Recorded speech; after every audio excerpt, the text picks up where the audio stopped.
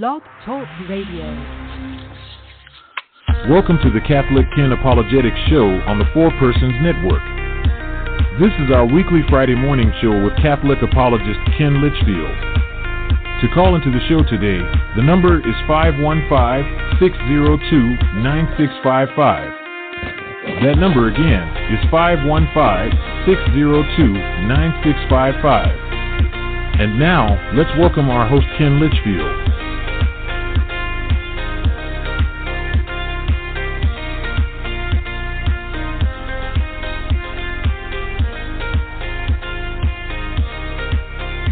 Good morning, Four Persons Radio, Blog Talk Radio fans. This is the Catholic Ken Apologetics show with me, your host, Ken Litchfield.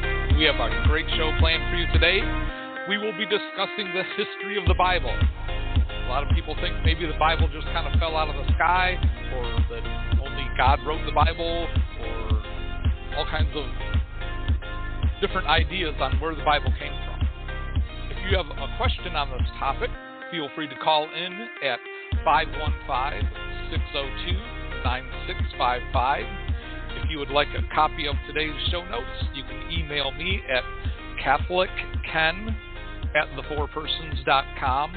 That's Catholic with a K, and the Four Persons is the number 4 persons. So let's get started here. The Bible is the collection of books the Catholic Church decided could be read at Mass. It is a collection of books written with different writing styles over thousands of years by different authors for different audiences. The English word Bible is derived from the Koine Greek ta biblia, which means the books, and the singular version of ta biblia would be biblion. So one book of the Bible in Greek would be biblion.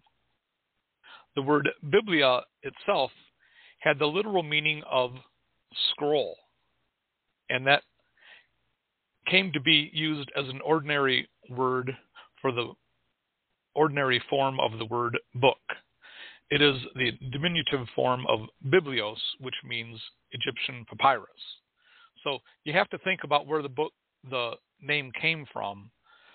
A piece of Egyptian papyrus was called biblios. And since the early writings were not in the page form that we are familiar with now, they were actually just rolled up versions of papyrus or vellum, which would come from an animal skin. We have to understand what books used to be like compared to what we have now. John Chrysostom appears to be the first writer to use the Greek phrase ta biblia, referring to the books, and he used this to describe both the Old and the New Testaments together. And John Chrysostom lived between 386 and 388 CE. Well, that's when he mentioned the writings as the Bible. So around the late 300s, that's the first time we have the use of this idea of the Old and New Testaments being called the Bible. Before that, they would be referred to as the Scriptures. And Justin Martyr refers to the writings that are read at Mass as the memoirs of the apostles. The canon of Scripture differs from the books that can be read at Mass. The canon of Scripture refers to the books that can be read at Mass, or the Divine Liturgy, as it is known as in the Eastern churches. Many Bibles contain writings, pictures, and charts that are not suitable for reading at Mass. It is important to remember that not everything in the library of the Bible is what we call Scripture. The Bible is not a manual on how to run a religion or build a church. Those things already existed before the Bible was assembled. The Didache is the earliest manual on how to run a church.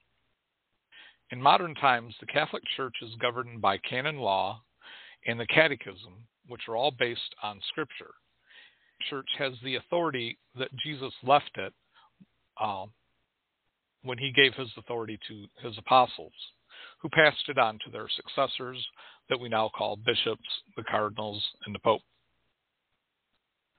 So at the time of Jesus, the Sadducees that taught and worshipped at the temple in Jerusalem considered only the 5 books of Moses, that is, Genesis, Exodus, Leviticus, Numbers, and Deuteronomy, to be the Word of God. This is because in Deuteronomy 4:2 it says, "In your observance of the commandments of the Lord your God, which I am commanding you, you shall not add to what I command you or subtract from it." So using Deuteronomy, the last book of the Pentateuch, the first 5 books of the Bible, it says, don't add to this. And it also says that you shall not subtract from it. So the Sadducees considered the first 5 books of Moses as the only inspired word of God. And they were the Jewish priests that ran the temple. Now, there's another group of Jews called the Pharisees. And they were in Jerusalem, and they taught and worshipped in synagogues. And they considered the 5 books of Moses, the writings of the prophets, the Psalms, and some of the historical writings as scripture. Although the synagogues had the same core texts, they had different overall collections of writings. These collections of various writings were grouped into sets of 22 or 24 books. Both the Pharisees and Sadducees admitted the idea of oral tradition. Students learned the interpretation of Scripture from their rabbi, who learned it from his rabbi. Different rabbis had different interpretations of Scripture back then, just like they have today. And you'll find this a lot in Protestantism too, in that many different Protestant churches will have different interpretations of the Bible. And in the Catholic Church, the Catholic Church allows a range of interpretation for the Bible. The Catholic Church has not decided what each verse of the Bible means, has not established an official interpretation, but the Church has a playing field, we can call it, in which you can interpret the Bible. So there's certain boundaries on interpretation, but you are allowed to read what the text says, and based on your overall knowledge of Jewish history, Christian history, and the culture throughout the ages, you can find deeper meanings in just the written word. After the fall of Jerusalem in 70 AD, the Pharisees used their unopposed influence with the Jews outside the destroyed Jerusalem to create written versions of their oral tradition, called the Babylonian Talmud and the Palestinian Talmud. So the Talmud was like a record of the oral traditions that had been passed on generation to generation. And the city of Jerusalem was destroyed in 70 AD, so the temple was gone. The place where the Sadducees had authority was gone. But the Pharisees that ran the synagogue communities both in Jerusalem and all around the Mediterranean basin, they continued to have influence over the Jews of their time. When Jesus was talking to the Pharisees, he often referred to the law, the prophets, and the Psalms.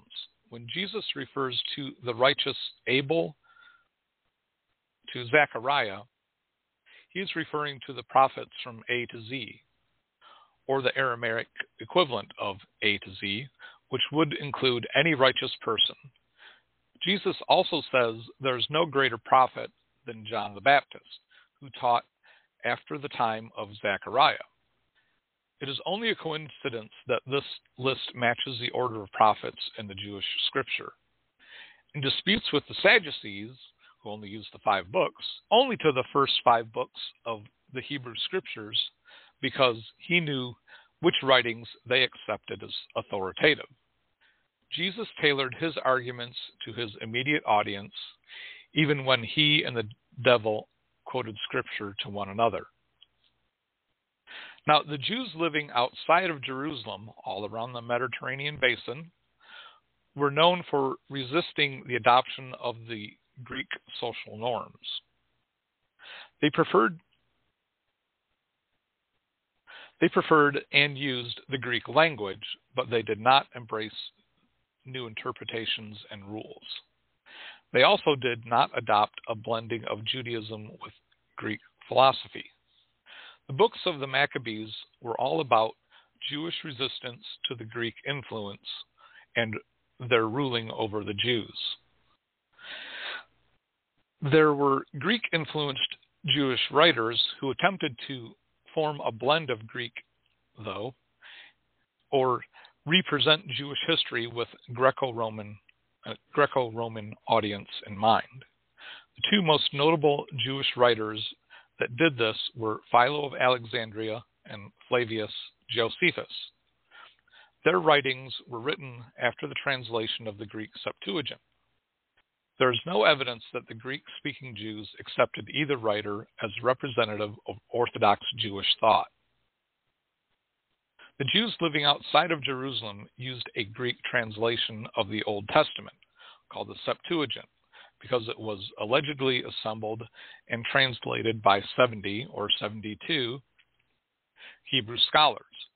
The translation has the 46 books of the Catholic Old Testament in it, and various others that did not make it into the Catholic Old Testament canon. The 7 books that are in the Catholic Old Testament canon, but not the Protestant Old Testament, are 1st and 2nd Maccabees, Wisdom, Baruch, Syriac, and Judith. The early Christians considered the Greek Septuagint version of the Hebrew writings as scripture. The New Testament quotes from the Greek Septuagint version of the Old Testament more than 80% of the time. All of books that made it into the New Testament were written in the 1st century, but some of the 1st century books didn't. But some of the writings from the 1st century didn't make it. These are the Shepherd of Hermas, the Didache, 1 Clement, and the Epistle of Barnabas. The New Testament quotes the Greek Septuagint version of the Old Testament because the New Testament is written in Greek, and if you want to quote the Old Testament, it's a whole lot handier to quote the Old Testament already in Greek than having to refer back to it in Hebrew or Aramaic and then translate it into Greek. So that's how we know that the New Testament writers generally used the Greek Septuagint as for Old Testament quotes. A good defense why Baruch belongs in the Bible is that the scroll or book of Baruch is considered inspired according to the book of Jeremiah. Jeremiah instructs Baruch to write down these words which the Lord has given me. And when they had heard all the words, they looked upon one another with astonishment. And they said to Baruch, "We must tell the king all these words." And they asked him, saying, "Tell us, how did you write all these words from his mouth?" And Baruch said to them, "With his mouth he pronounced all these words as if he were reading to me, and I wrote it in a volume with ink." And the princes said to Baruch, "Go and hide yourself, both you and Jeremiah, and let no man know where you are." And they went to the king into the court and laid up the volume in the chamber of Elisama the scribe, and they told all the words in the hearing of the king. And we find that in Jeremiah chapters 36, verses 16 to 20. So Jeremiah is not a disputed book, but Baruch is a disputed book. And the fact that Jeremiah tells us that the book of Baruch which was dictated to him by God, is laid up in the chamber where they kept all the other sacred books. So this is a basic history of the Bible.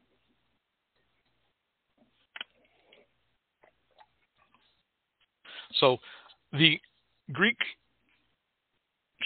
translation called the Septuagint was finished around 200 BC.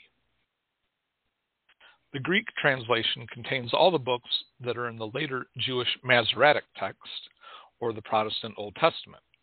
It also contains the books of the Catholic and Orthodox Old Testament, including Tobit, Judith, Wisdom of Solomon, Wisdom of the Son of Jesus, the son of Sirach, Baruch, the letter of Jeremiah, which later became chapter 6 of Baruch in the Vulgate, additions to Daniel, the prayer of Azarias, and the Song of the Three Children, Susanna and Bel and the Dragon, and additions to Esther, the book of Esther, 1st Maccabees, 2nd Maccabees, 3rd Maccabees, 4th Maccabees. The books of 3rd Maccabees and 4th Maccabees are part of the Orthodox Old Testament, but not the Catholic Old Testament. The Septuagint also contains writings that are not in the Catholic or Orthodox Old Testament, including 1, 2, and 3 Esdras, Odes, Prayer of Manasseh, the Psalms of Solomon, and Psalm 151. You might find these writings in a modern Bible or Bibles throughout the ages, but again, these are writings that are in the Bible that are not necessarily in the canon of Scripture. For modern Protestants, they think everything that's in the Bible is also in the canon. But because the Bible is a library, it can contain other writings besides what is canonical Scripture. It's an important distinction to keep in mind. About 100 years before Christ, the Jews started translating the Hebrew Scriptures into Aramaic for use during their worship services. Some of this was written down, and the collection became known as the Targum. So the Targum is an Aramaic translation of the Hebrew Scriptures. And Aramaic was the common language that the Jews used at the time of Jesus. Some of the quotes in the New Testament of Jesus are in Aramaic. 80 A.D., the Pharisees in a city called Jamnia, which was outside of Jerusalem, met to discuss whether the Song of Songs and Ecclesiastes should be considered Scripture. They decided that they are. Jamnia, also called Jebna or Jebniel, was the site of the famous school and seat of Jewish scholarship. The Sanhedrin relocated there after the destruction of Jerusalem in 70 A.D., and the city took the place of Jerusalem as far as religious observations go. There's no specific reference to a Council of Jamnia. However, its position as the heart of the Palestinian Jewish scholarship from approximately 70 to 150 A.D. time period may be why it is credited for significant developments in Judaism at this period. At Jamnia, Rabbi Akiba and his pupil Rabbi Aquila were the creators of a rabbinical Bible, which was designed to become the common property of all Jews. This was a Judaized version of the Scriptures. They excluded writings with Christian and Hellenistic, that is, Greek, influences. Akiba is one of the greatest rabbis due to his systemization of the halakha. Halakha refers to the religious practices of the Jews and the written codex of it. The Mishnah, which is the oral tradition, and the Midrash, which is commentary on the Mishnah. There is no evidence that he was ever based in Jamnia, but obviously had interaction with the scholars there. Akiba edited the forms of the Septuagint at the time, and his edited version of what called the Old Testament can be called the basis for the later Masoretic text. Around 100 AD, a Jewish historian named Josephus Flavius wrote in his work Against Appian that there are 3 groups of writings that total up to 22 books.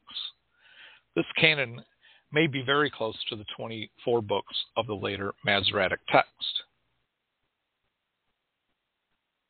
You have to understand that our current Catholic Old Testament of 46 books, or the Protestant 39 books, are just a regrouping of the 22 or 24 book canon of the Masoretic text. The Hebrew alphabet has like 22 letters in it, and they tried to group the books into a group that would fit with the number of letters in the alphabet for easier reference, I guess. In 115 AD, Polycarp wrote a cover letter for the 7 letters of Ignatius of Antioch to the church that he was copying for the church in Philippi. In his letter, he quotes from almost all of the books that later became the New Testament, and some of the Old Testament, including the Deuterocanonical book. He refers to a passage in Tobit chapter 4. And Polycarp is important because he was the successor bishop to John in his area, the Apostle John. And the fact that he quotes from most of the New Testament books lets us know that, yes, they were available at that time. And the fact that he quotes from a Deuterocanonical book, Tobit, also lets us know that it was considered scripture at his time. In 136 AD, after the Bar Kokhba revolt, the Jews declared that the 7 Deuterocanonical books were not to be considered scripture because they were used by the Nazarenes. The Jews called the early Christians Nazarenes because they followed Jesus of Nazareth.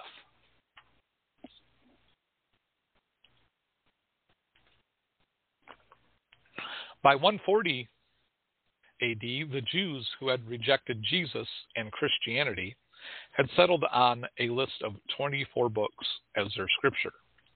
These 24 books are roughly equal to the 39 books of the Protestant Old Testament. Most copies had vowel points to go with the consonant letters of the text. Different rabbis use different vowel points, so there are variations in the text. Again, this is another important point that people have to understand about the Jewish scriptures. It only contained the consonant letters and not what we call vowels these days. And the rabbis would teach their students which vowels go with the consonant letters that are in the scrolls. And later on, to make it more clear to everybody, they started adding little dots by the consonant letters that were referred to as vowel points. But because these are just little dots of ink, they could fade away, or you might miss them and you might use the wrong vowel. It's important to note that the Jewish scriptures here only had consonant letters and not the normal words that we would expect to see in a modern book. And you can kind of see this in our modern times, in some people, when they're texting, they'll leave out the vowels because everybody knows which vowels goes with those consonants. So we're kind of going back to a old version of writing, but it can easily become unclear to other readers at different times. In 144 AD, a guy named Marcion, who was the son of the bishop of Sinope, proposed a list of books that should be considered scripture. Marcion's teachings were rejected by other Catholic Christian bishops for many reasons, including his teaching that there are two gods, the mean God of the Old Testament and the loving God of the New Testament. Marcion's canon of Scripture didn't include the Old Testament scriptures of the bad God, but it contained the Gospel according to Luke, Galatians, 1 Corinthians, 2 Corinthians, Romans, 1 Thessalonians, 2 Thessalonians, Ephesians, which Marcion referred to as the letter to the Laodiceans, Colossians, and Philemon and Philippians. So here's a guy in 144 AD, about 50 years after all of the New Testament writings were completed, that made a shortened version of what he considered the New Testament. And he made this decision on his own, thinking that he was wise enough to do it, but it was generally rejected by all the other Catholic Christian bishops of his time. In 150 AD, Justin Martyr describes the liturgy of the early Christians. He writes that the first writings of the prophets are read, and then the memoirs of the apostles, called the Gospels. At this time, the four Gospels were being widely read among all the apostolic letters, but not necessarily considered the same as Scripture. So, in 150 AD, this guy, Justin Martyr, is describing what the Christians do at their worship service, and he writes that we read the writings from the prophets, the Old Testament, and we read the writings called the memoirs of the apostles, that are called Gospels. And in our modern Catholic Church, we get writings from the Old Testament and the New Testament and the Gospels. In many Protestant churches, you'll just get a few verses out of a chapter of either the Old or New Testament, and then the preacher will explain those few verses for the rest of the sermon. The oldest list of the New Testament is on an incomplete scrap of parchment known as the Muratorian Fragment, and it was written around 170 AD. It lists the Gospels of Matthew, Mark, Luke, and John, the book of Acts, 1st and 2nd Corinthians, Ephesians, Philippians, Colossians, Galatians, 1st and 2nd Thessalonians, Romans, Philemon, Titus, 1st and 2nd Timothy, Jude, 1st and 2nd John, Wisdom of Solomon, the Revelation of John, and the Revelation of Peter as Scripture. So this is similar to our current New Testament, but not exactly the same. In 180 AD, Irenaeus lists that there are four Gospels, Matthew, Mark, Luke, and John. And later in 185 AD, he lists 21 books of what would later become the New Testament canon of Scripture. And that's 21 of the 27 books that we currently have in our New Testament canon. 200 AD, Origen, an early Christian writer, considered the four Gospels, the book of Acts, the 14 letters of Paul, 1 Peter, Jude, 1 John, and the book of Revelation as Scripture. Origen expressed reservations concerning the book of James, 2 Peter, 2 John, and 3 John. And Origen also considered the Gospel of Peter, the Gospel of the Hebrews, Acts of Paul, 1 Clement, Epistle of Barnabas, Didache, and Shepherd of Hermas as divinely inspired. Origen denies the authenticity of these writings: the Gospel of Thomas, the Gospel of the 12, Gospels of Basilides, Gospel of the Egyptians, Gospel of Matthias, and the preaching of Peter. So here we have around 200 AD, a guy writing about what is the canon of Scripture, and it's not what we have today. So the idea that everybody had the same New Testament canon of Scripture from the beginning of Christianity or the end of the first century is obviously not true. Around 315 AD, Eusebius of Caesarea wrote about the canon of Scripture, based on what he learned from Origen's library, and the libraries in Alexandria and Jerusalem.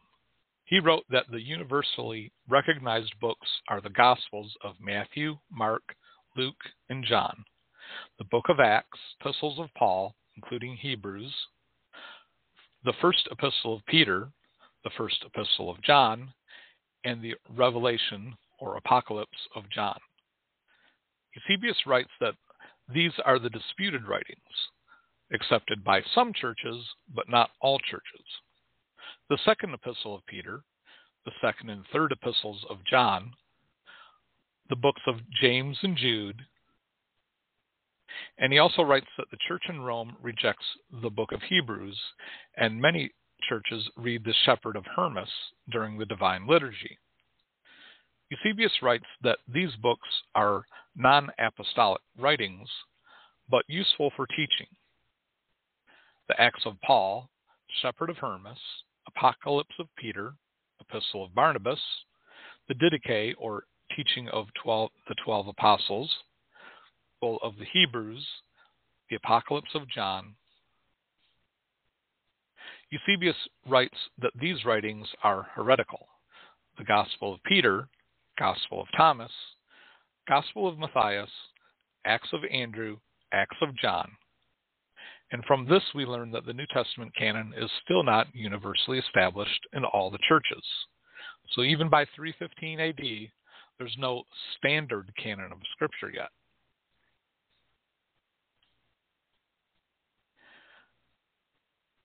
Around 325 AD, the Codex Vaticanus, the Codex Sinaiticus, and the Codex Alexandria were assembled. A codex is what we would now refer to as a book, scrolls, and roll them out, and then cut them off and make them into pages.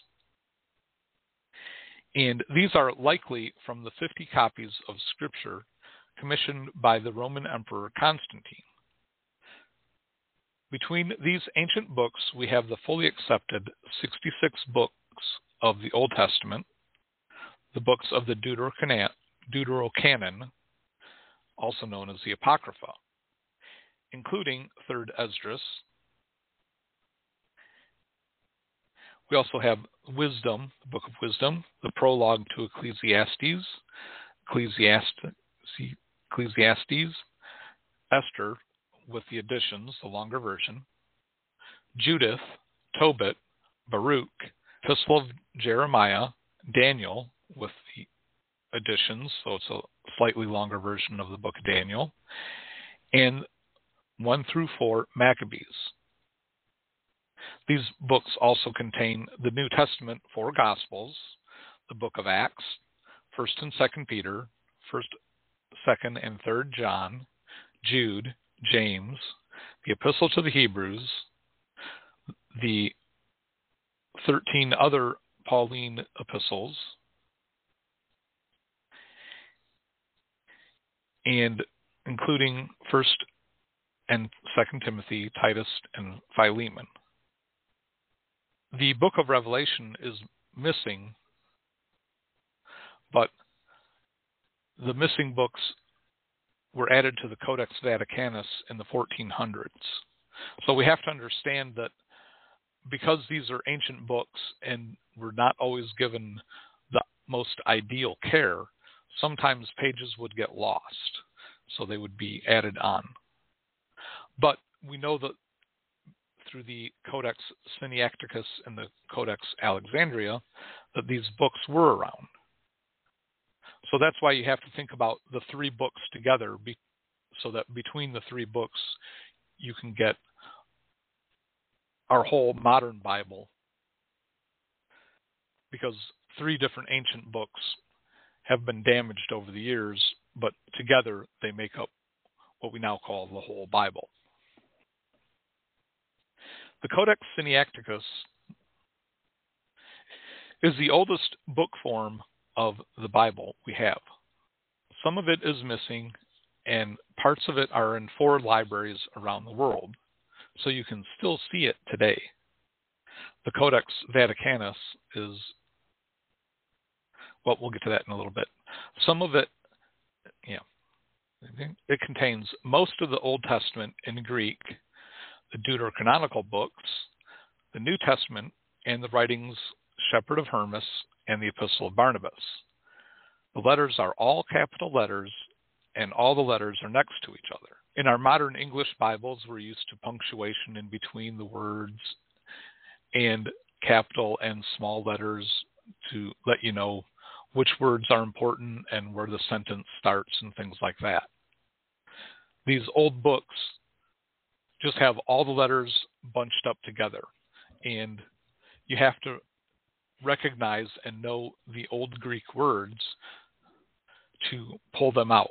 So it's kind of like doing a word search where you see a bunch of letters, but you have to recognize the pattern of which groups of letters make a word. And at the time these were written, people understood them because the teacher would teach you which groups of letters go together to make a word.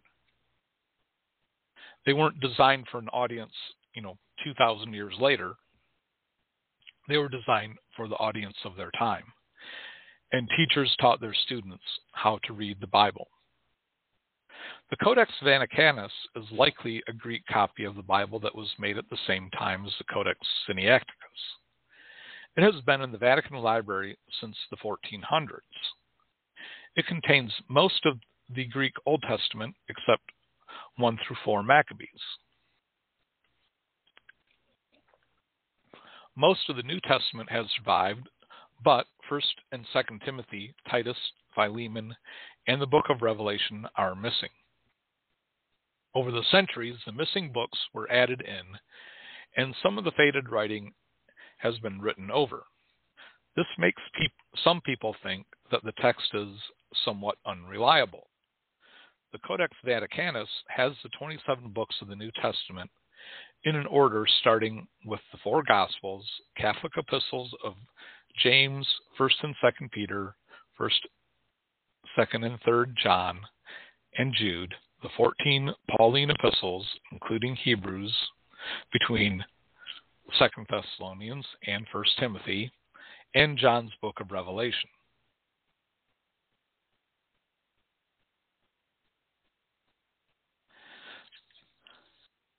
Some people refer to the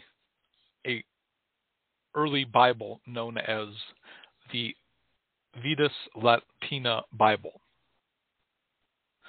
The Vetus Latina Bible is also known as the Old Latin Bible, but the Vetus Latina is a collection of biblical manuscripts that are in Latin translations of the Septuagint. And the New Testament passages, they also include the New Testament books that preceded Jerome's Vulgate. So you can think of the Vetus Latina as an early version of the Bible because it's a collection of the books of the Old and New Testament that are written in a form of Latin that predates the Latin Vulgate. And the form of Latin that they're written in is actually a late version of Latin that was used in the Roman Empire. So even though it's kind of known as the Old Latin Bible, it's actually a later version of Latin, but because it predates the Latin Vulgate, it's referred to as the Old Latin. It's important to understand how names come about so that when you're reading Old Latin, you don't think it's an earlier version of Latin. It's just a different version of Latin that was available in the late 300s. The oldest fragments we have of this Vetus Latina Bible are from around 350 AD. There are many variations in the text of the Old Latin Bible, so it does not serve as a good standard text.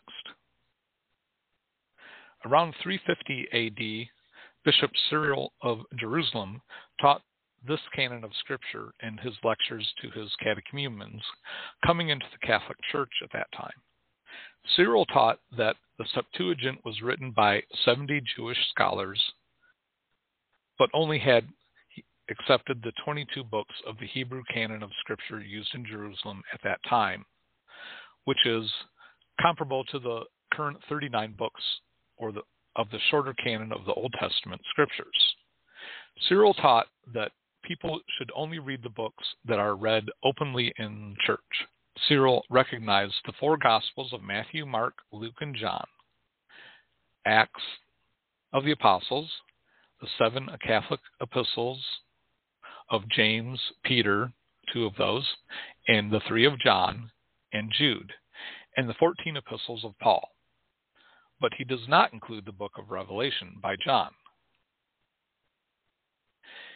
In 360 AD, the Council of Laodicea listed a canon of Scripture that had 26 of the 27 books of the New Testament. They left off the book of Revelation also. In 367 AD, Bishop Athanasius of Alexandria listed the 27 books of the New Testament in his Easter letter sent to his churches. Athanasius' letter established the New Testament canon of Scripture for the churches in his bishopric, the area that he was a bishop. He made this list to confirm that 2 Peter and Revelation were part of Scripture list, and to establish that the Shepherd of Hermas and the Epistle of Barnabas were not Scriptures because they had been held in the same regard as the other apostolic letters for many years. The list of canonical Scripture that he wrote followed the order of Scripture in the Codex Vaticanus. Athanasius did not allow new students at the catechetical school in Alexandria to study the Didache and Shepherd of Hermas, as well as the deuterocanonical books of Wisdom, Wisdom of Sirach, Esther, Judith, and Tobit. But he did say that they could be read for instruction and piety. So here we have in 367 AD, finally a bishop, giving us a list of canonical books that we have in our New Testament. One of the things he's doing also is establishing that the Shepherd of Hermas and the Epistle of Barnabas that were being read in churches at that time are not to be read in churches. So obviously the canon of Scripture was still not fully established universally in 367 AD. In 382 AD, Pope Damasus at the Council of Rome listed the 27 books of the New Testament and the 46 books of the Old Testament as we have them today. In 383, this list of canon of Scripture was sent around to all the other churches around the Mediterranean for use by other churches and bishops to establish a canon of Scripture. So here we have in 382 AD, finally, a canon of Scripture that matches what we have today. Which shows, again, that the idea that the Christians had a full and complete Bible by the end of the first century is not really true. In 383 AD, Pope Damasus commissioned St. Jerome to make a Latin translation of the New and Old Testament Scriptures. Jerome knew the Hebrew Masoretic texts, or Jerome used the Hebrew Masoretic text for his Old Testament translation and Greek writings for the New Testament translation. The Masoretic texts didn't include the deuterocanonical books because the Jews that he got them from had rejected the deuterocanonical books. Jerome made a Latin translation of these books after they were confirmed by the councils of Hippo and Carthage. St. Jerome, who freely shared his opinions, obeyed the Church's directive and eventually admitted that the Church's ruling determined what would be considered Scripture. Protestants often overlook his withdrawing of his initial opinion. So when Jerome made his translation known as the Latin Vulgate, he didn't include the 7 books of the Old Testament that we now have in our Catholic Bibles. And it was because the Hebrew texts that he got there in Jerusalem were from Jews that had already rejected them. In 385 AD, Gregory of Nazianzus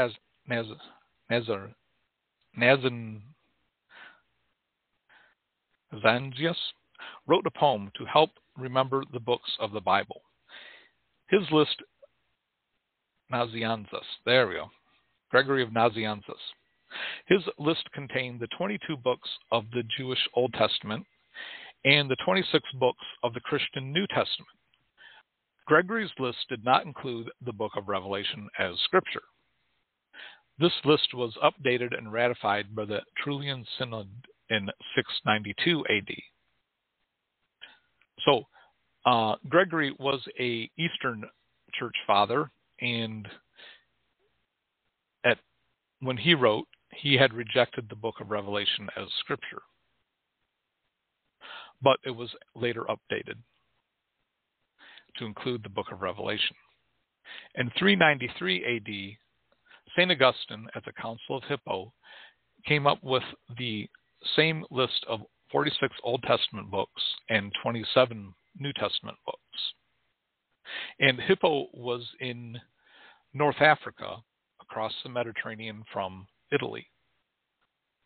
In 397 AD, the Council of Carthage, again under Augustine, came up with the same list, and after another council, they sent the list to Rome for approval. Carthage is another city in North Africa, but it's a little bit further east, or a little bit further west than the city of Hippo. So in the west, which would include, like, say, Rome, Carthage, and Hippo, the 46 books of the Old Testament and the 27 books of the New Testament were pretty well established by the late 300s or early 400s.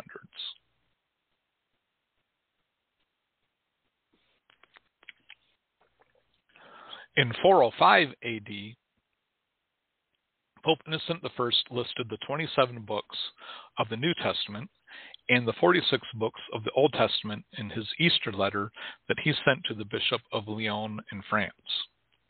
So, to confirm which books that should be read during Mass, Pope Innocent listed the 27 books of the New Testament and 46 books of the Old Testament, so that the Bishop of Lyon in France would know what could be read at Mass. Now, throughout the 300s, there was a Gothic translation made of the Bible called the Wolfila.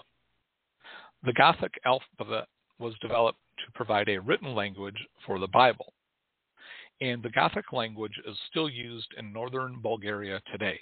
The idea that the Catholic Church always forbidden reading the Bible in anything but Latin is not true. Throughout the 300s, there was already a vernacular or local language translation of the scriptures in use. Also in 405 AD, St. Misrep of Mashats translated the Bible into Armenian.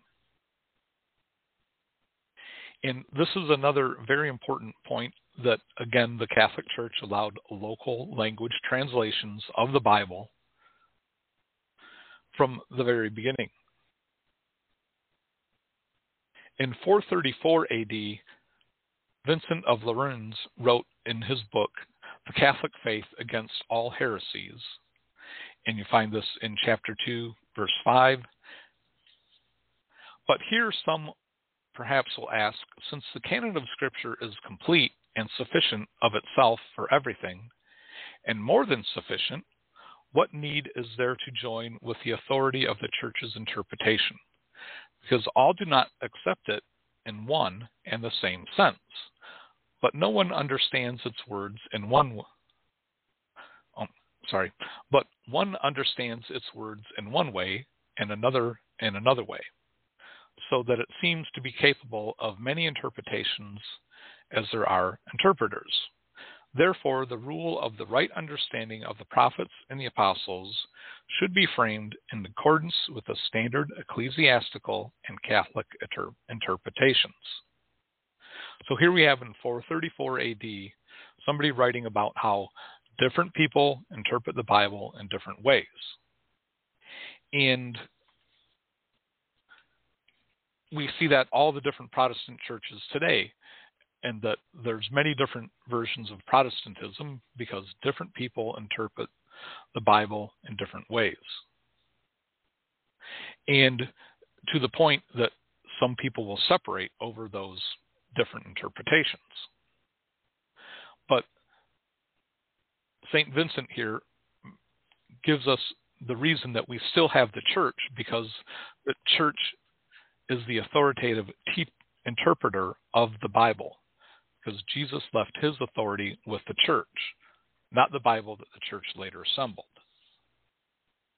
So we're going to end this part of the show here today, and I have a whole lot more material on how the Bible came to us throughout the centuries beyond the 400s next time. So thanks for tuning in today. Again, if you have any questions, you can email me at catholicken@thefourpersons.com, or look me up on Facebook, and I'll be glad to answer questions there. And you can send me a friend request. May God bless and guide your efforts to bring the truth of the Catholic faith to the world. And always remember that we will be held accountable for what we did with the knowledge that God gave us. May God bless and guide your efforts. Thanks for tuning in, and we'll see you next week. Bye for now.